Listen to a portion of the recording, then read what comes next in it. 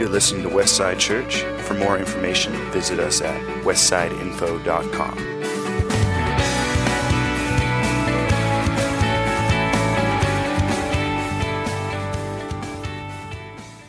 Good morning, everybody. It's good to be with you all here on this wonderful fall day. Yeah, I got to wear the long sleeves today. That was nice. I did not properly adjust the blankets last night, so my feet were outside and cold half the evening, and so that kept waking me up along with the cat. I'm excited. This is time to sleep on top of you. So, fun things with fall. We are continuing on our Genesis series. We're looking at foundations, the foundations biblically and the foundations for us as Christians. And so as we walk through this, we're dealing with some actually a lot more difficult things than I anticipated, but that's good. These are the things, we don't want to shy away from them. In Genesis 1, we saw that God is in control. He has created an ordered world for you and for your life, and that he sees you. In Genesis 2, we saw that how God had set up the foundations of society. And within Genesis 3, we saw the emphasis on the need for self-control and faithfulness before the Lord in order to walk with God. We have to be able to exercise these two things in our lives. And then we come to Genesis 4, which is super depressing. In case you haven't read Genesis 4 yet, it's the story of Cain and Abel. And there's no way to sugarcoat this. It's not a happy story. But there are some good things for us to learn from the Lord through it. And so really, the heart of this story, what I hope you walk away with today, is this idea of exaltation. Who are you going to exalt in your life? Who are you going to serve every single day? Are you going to serve yourself, your desires, your wishes, your preferences? Or are you going to exalt the Lord? Are you going to lay aside what you want and humble yourself before God? Out of Luke 14:11, it says, "For everyone who exalts himself will be humbled, and everyone who humbles himself will be exalted." And we got to keep in mind, the things that God does, he does way better than we do. So if you want to exalt yourself, he will humble you way better than you humble yourself. And if you humble yourself, he will exalt you far more than you could ever exalt yourself. Something we need to keep close in mind as we walk through each and every day in fear and admonition of the Lord. So beginning in Genesis 4, verse 1, it says, "Now Adam knew Eve, his wife, and she conceived and bore Cain, saying, 'I have gotten a man with the help of the Lord.' And again she bore his brother Abel. Now Abel was a keeper of sheep, and Cain a worker of the ground." We're going to have to do a little bit of background here, a little bit of priming to understand what's to come next.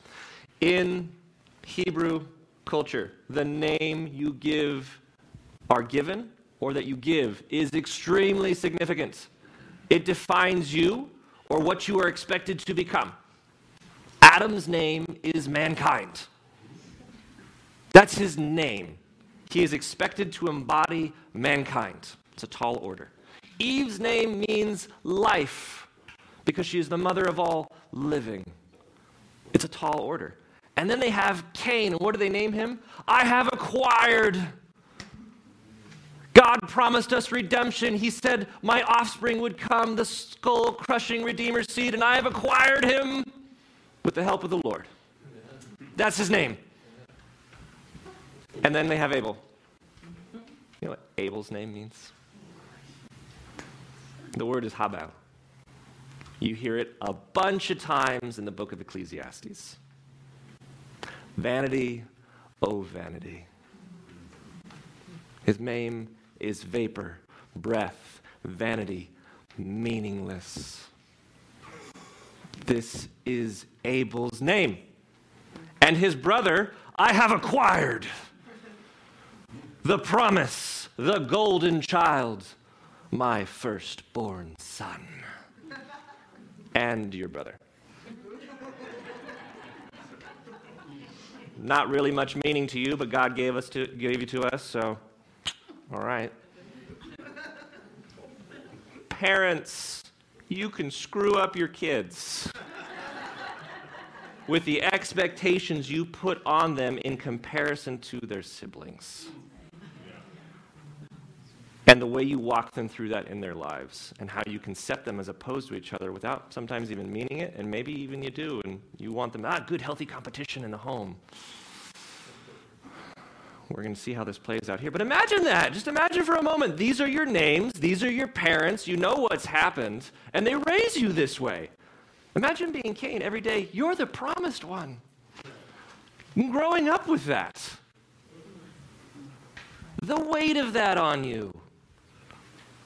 Or the converse of that, the crown of that on you. I'm the promised one, Abel. You're the plus one. You are just my brother. But you really have no value. How did they grow up together? Because they grew up. They were children. They were teenagers. And then they became adults. There's a lot that goes between this line and the next.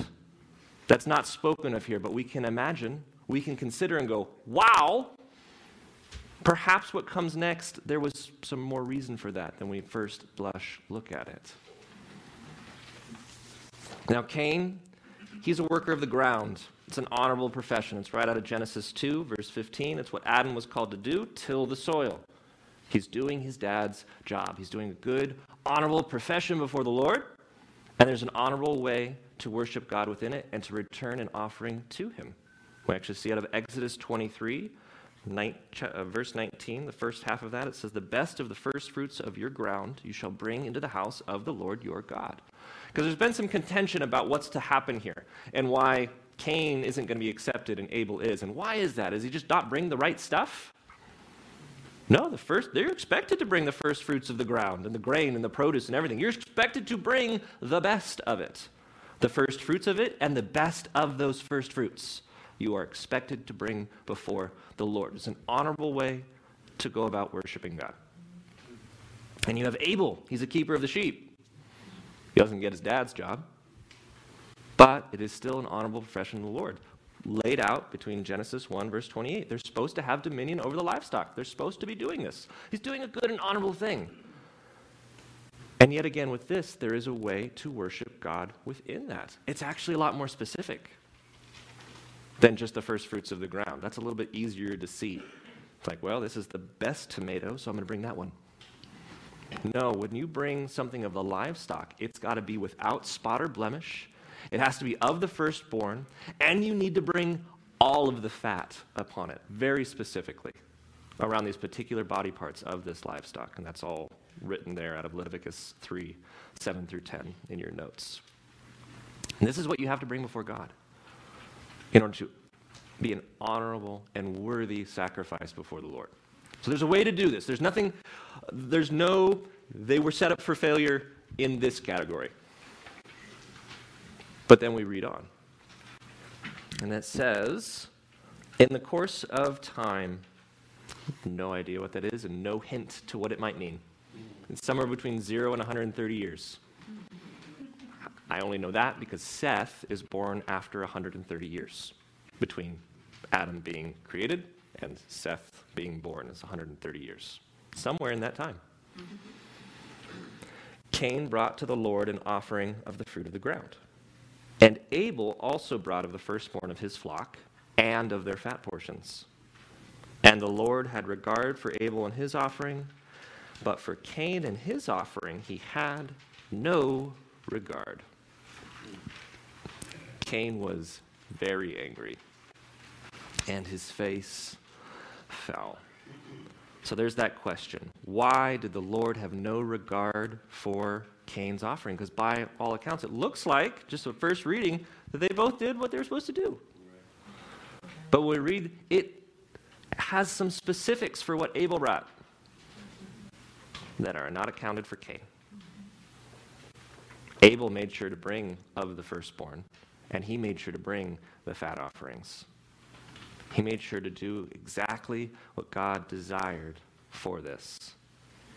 Remember, Abel's name is meaningless, and that's probably how he's been looked at most of his life. So he can't find his value in humanity. Abel only finds his value in the Lord.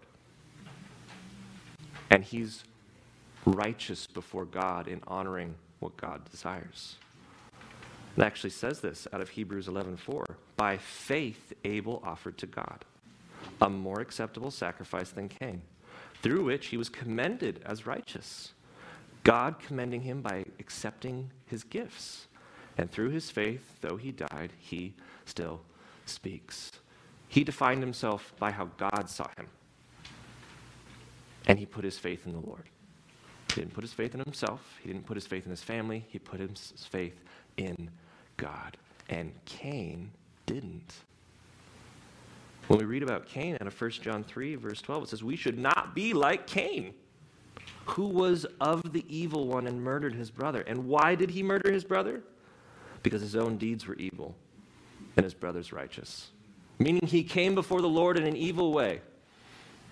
I think that's something we don't always realize, that you can do all the things and not be serving God. We actually read this right out of Matthew 7, beginning in verse 21.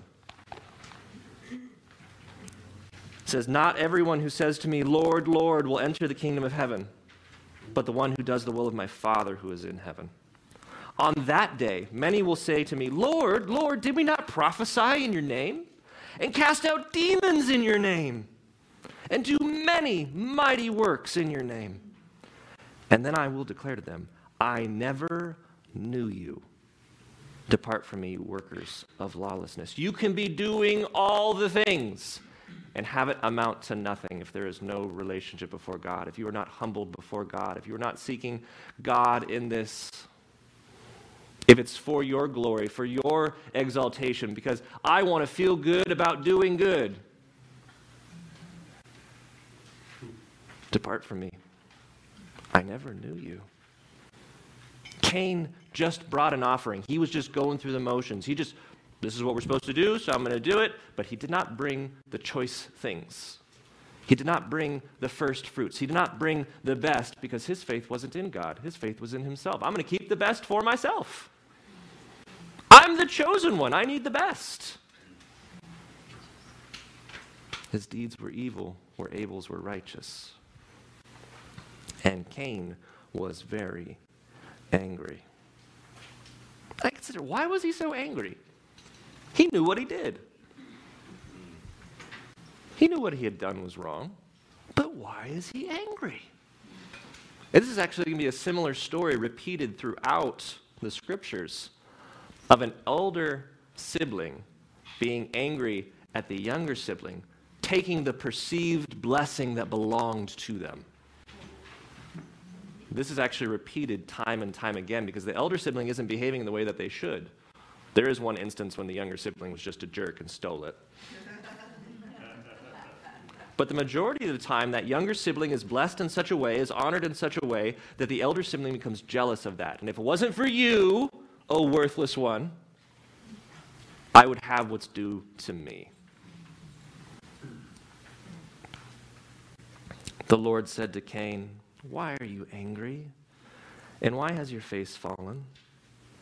If you do well, will you not be accepted? And if you do not do well, sin is crouching at the door. Its desire is contrary to you, but you must rule over it. Something was really intriguing to me when I read through this. They're still in God's presence. They have been banished from the garden, but they still get to go before God. They know in a very tangible way whether the sacrifice is accepted or not. And God is speaking to Cain. They have a dialogue, a back and forth. They are still in the presence of the Lord. They still haven't been cast out, and there's still problems. But there's still opportunity for redemption within this. Because he says, if you just do what's right, won't you be accepted? Isn't that easy? That's not hard, Cain. You know what you need to do. Just do what's good. Isn't that so easy to say? Just do the right thing. And yet we know and we see when we experience how many people so often just don't do the right thing. And we ask, why? Why did you do that? Just do the right thing, and that won't happen. Why is something so simple so hard?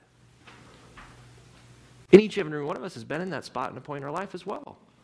We knew it was wrong, and we did it anyway. Why was it so hard? It's because I want it my way. I want to define what's right and what's wrong. I don't want to feel bad about what I'm doing. It was inconvenient. It was my due. I was owed it. It belonged to me. My precious.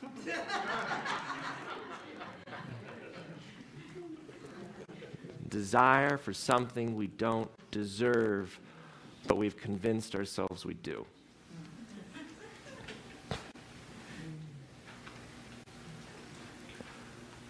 And you must rule over this. You must rule over this desire.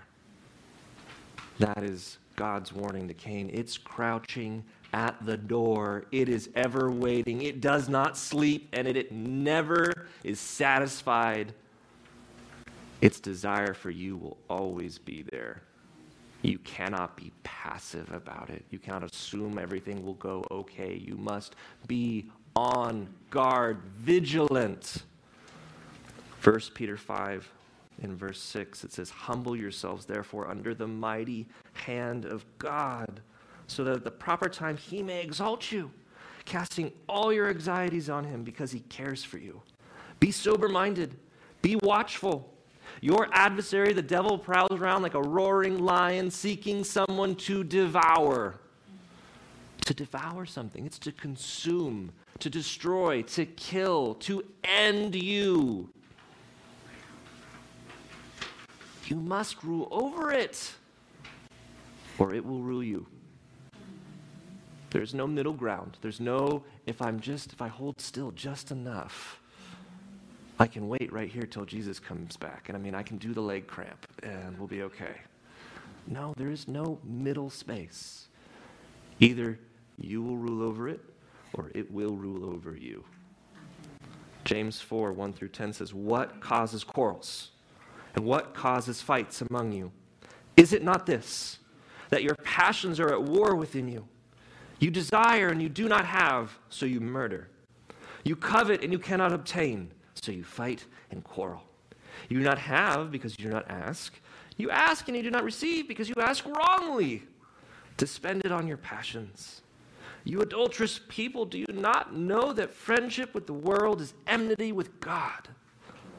Therefore, whoever wishes to be a friend of the world makes himself an enemy of God.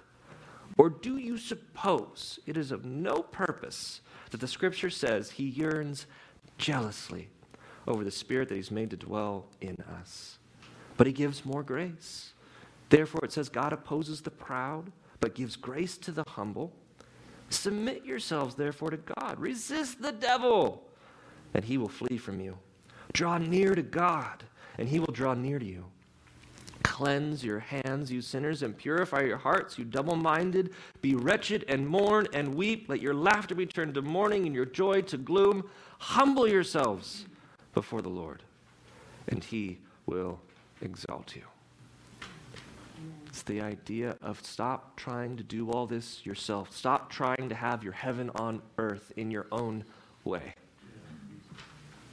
Let God exalt you. Let God guide you. Humble yourself before him and watch what he does with your life. What you thought was joy will pale in joy.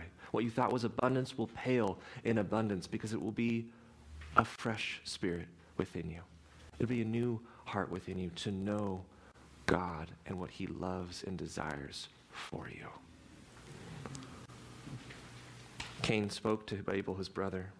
And when they were in the field, Cain rose up against his brother Abel and killed him. Then the Lord said to Cain, "Where is Abel, your brother?" And this is a mirror of what we just saw in Genesis 3. It's the same opportunity, as if God doesn't know.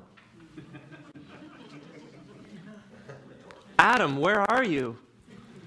As if he doesn't know. It's an opportunity for us to repent, to confess, to acknowledge the wrong and turn and return to the Lord. But what happens? He said, I do not know. Am I my brother's keeper? And the Lord said, what have you done? The voice of your brother's blood is crying to me from the ground. You cannot hide from God. In Psalm 139, 1 through 6, it says, O Lord, you have searched me and know me. You know where I sit down and when I rise up. You discern my thoughts from afar. You search out my path, and my lying down are acquainted with all my ways.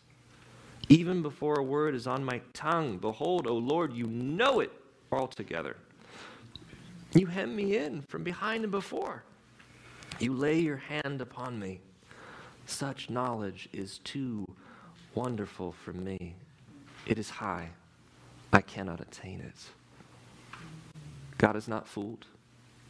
God is not otherwise occupied. And if you consider the things in your life that you would not do if someone was watching, I assure you, someone is. And keep that in mind, because I think there are many times in our life that we are in that moment and it's like, well, no one's around. Yes, there is. And you will meet him, and he will bring to account every careless word and deed. God is always with us, and he knows us intimately. Before we even know it, he already knows. And we can't try to reason, you cannot try to reason with evil and the corruptness and this asking of why. Why did you kill Abel? What did he do to you? Nowhere in this account does it say Abel was a brat and Abel was a pest and Abel told on Cain or Abel did something in some way that made Cain fail. It doesn't say any of that. It just said Abel did what was right. That's why Cain killed him. Because Abel did what was right. It made Cain look bad. And then they went and had a chat. And just imagine that conversation for a moment. Abel, you made me look bad in front of God. I just did the right thing, Cain. If you just do the right thing, you'd be fine. Oh, you think you're better than me now? You think you're so much better than me, do you, Abel? And he killed him. There's nothing new. There's nothing new under the sun.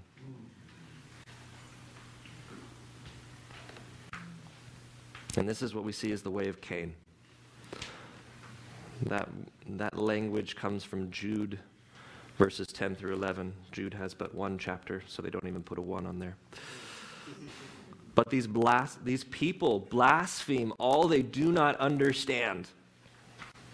And they are destroyed by all that they, like unreasoning animals, understand instinctively. God says his law is written on our hearts. We know right from wrong as God has put it upon every single one of us. And that is what we are destroyed by. That is what Cain is going to be destroyed by. And all people that do not turn to the Lord are destroyed by. Woe to them, for they walked in the way of Cain, abandoned themselves for the sake of gain. This is the way of Cain, to somehow abandon God's call in your life, the truth that you know instinctively, in somehow thinking it will give you gain. Somehow evil will turn for my good. This is the way of Cain. My gain at your expense. Somehow this will be best in the end. And now you are cursed from the ground, which has opened its mouth to receive your brother's blood from your hand. When you work the ground, it shall no longer yield its strength. You shall be a fugitive and a wanderer on the earth. Cain said to the Lord, my punishment is greater than I can bear. Why is everyone against me? This isn't fair, Lord. Behold, you have given me today away from the ground, and from your face I shall be hidden. I shall be a fugitive and a wanderer on the earth, and whoever finds me will kill me. Any remorse at all? Any repentance? God, I mean, it wasn't that bad. He's just the worthless one. I'm the chosen one. How could you do this to me, God? Does that not sound at all familiar to anything we've ever heard? Life is so unfair to me. Can you believe this is happening to me right now? Yes. Yes, I can.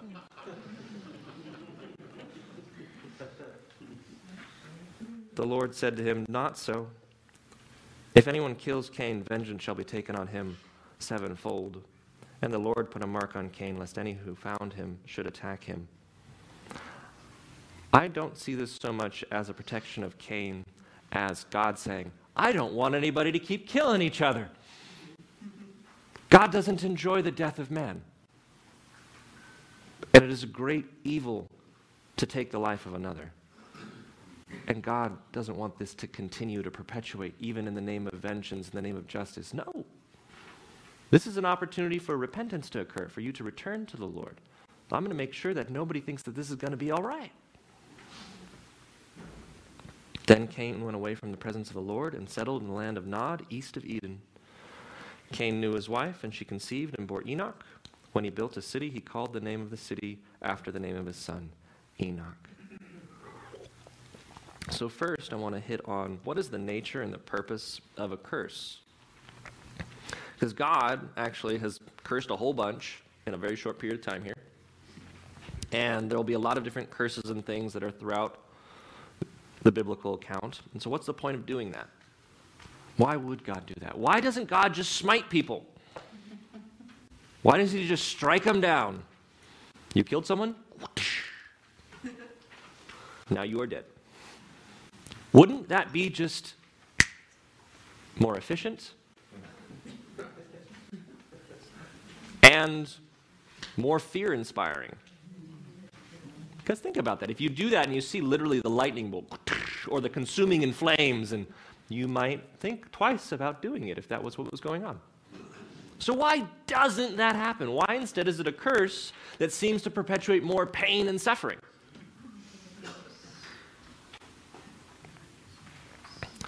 One allows you to live and learn and return, and the other does not.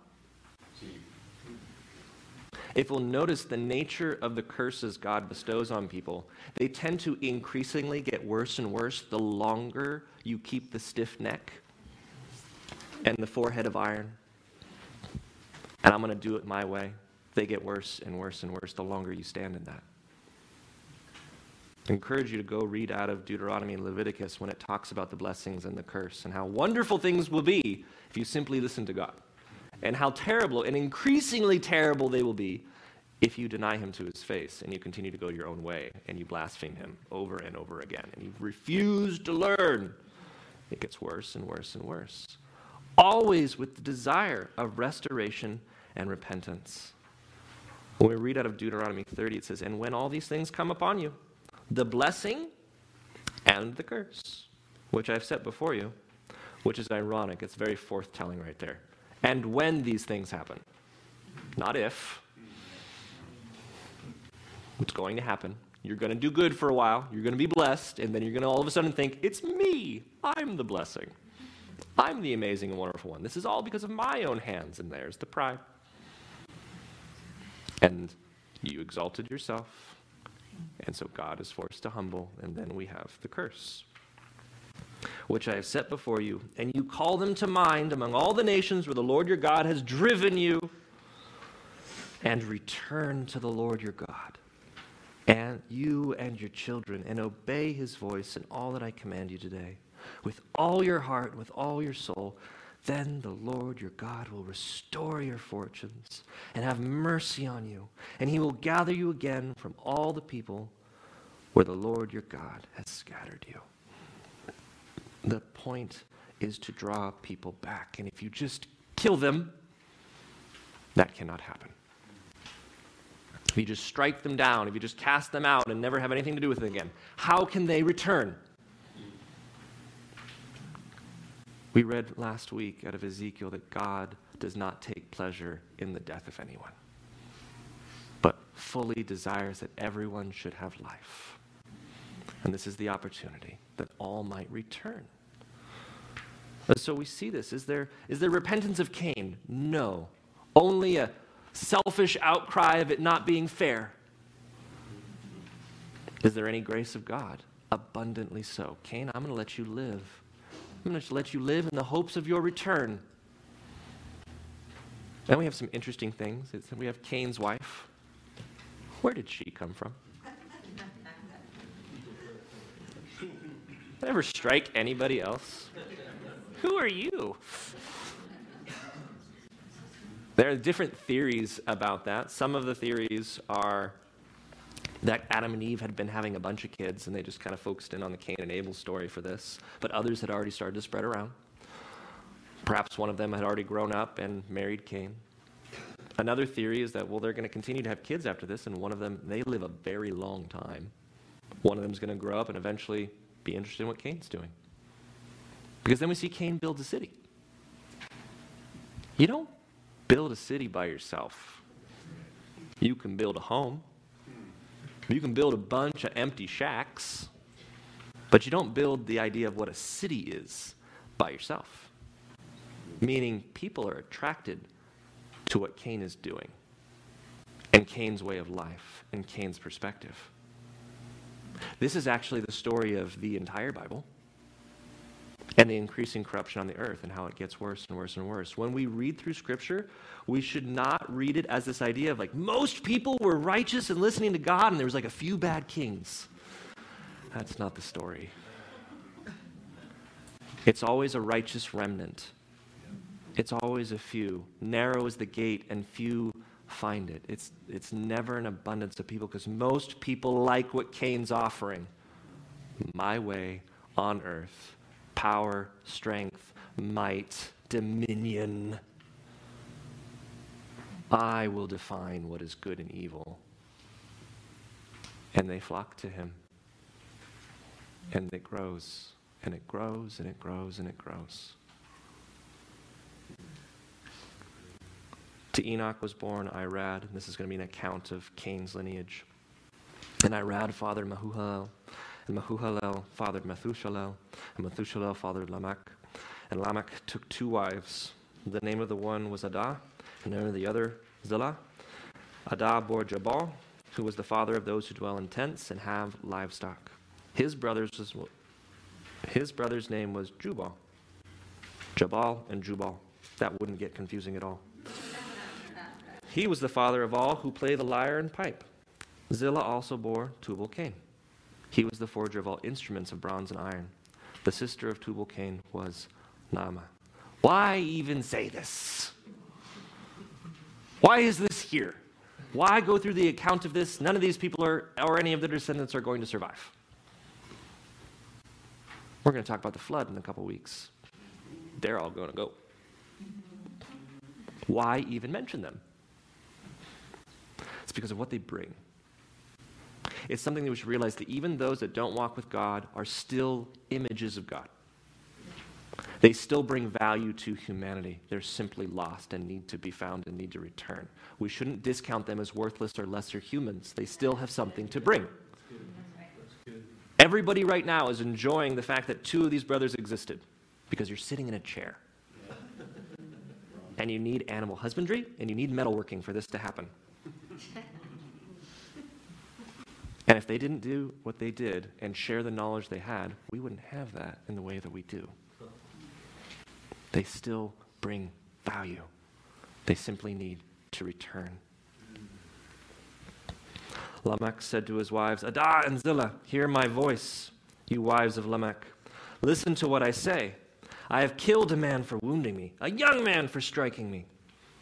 If Cain's revenge is 7-fold, then Lamech's is 77-fold. Not only are we deprived, we are exalting in our depravity.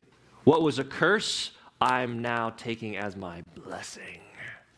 I will do this my way, and if you but hurt me, I will kill you.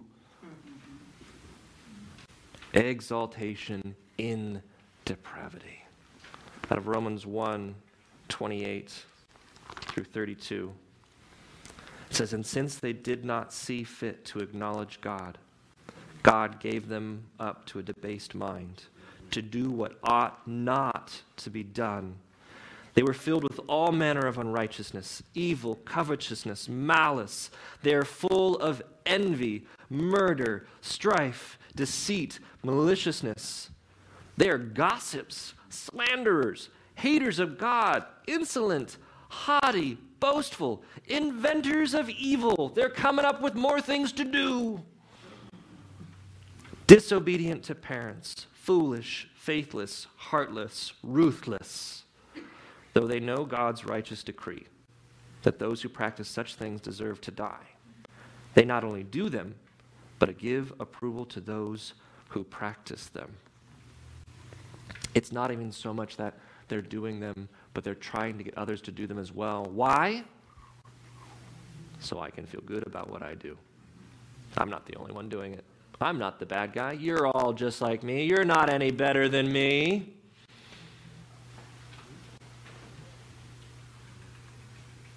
Exaltation in the depravity. And so, what do we do then? Look around at your world. Do you see exaltation and depravity? Absolutely. So what do we do? That's a fair question. What do we do? There's so much awful and terrible depravity going on in our day and age. What do we do? First of all, realize it's not new. It's not novel. It's not suddenly the day and age we live in, and can you believe this? Yeah, I can believe it. It's been going on since the beginning. So what do? Adam knew his wife again, and she bore a son and called his name Seth. For she said, God has appointed to me another offspring instead of Abel, for Cain killed him. To Seth also a son was born, and his name was called Enosh. At that time, people began to call upon the name of the Lord. What do? You pray. You seek the face of God. You return to the Lord. We're told to pray for kings, for rulers, to governors, people in high places, that we may live quiet and peaceful lives. We pray. We seek the face of God. You let your light shine before men, that your Father in heaven may be glorified by your good deeds. You continue doing good. You continue doing what is righteous. You continue honoring the Lord and seeking his face and letting that example out to the world shine forth. Do we agree with what they've done? By no means. Do we tell them that it's okay for them to do it? By no means. Do we declare it as acceptable? By no means. We do not take part. We do not encourage. We do not condone. But we win people to the Lord by love, not shouting matches. Amen. How do we encounter our enemies? You give them a drink. You give them something to eat.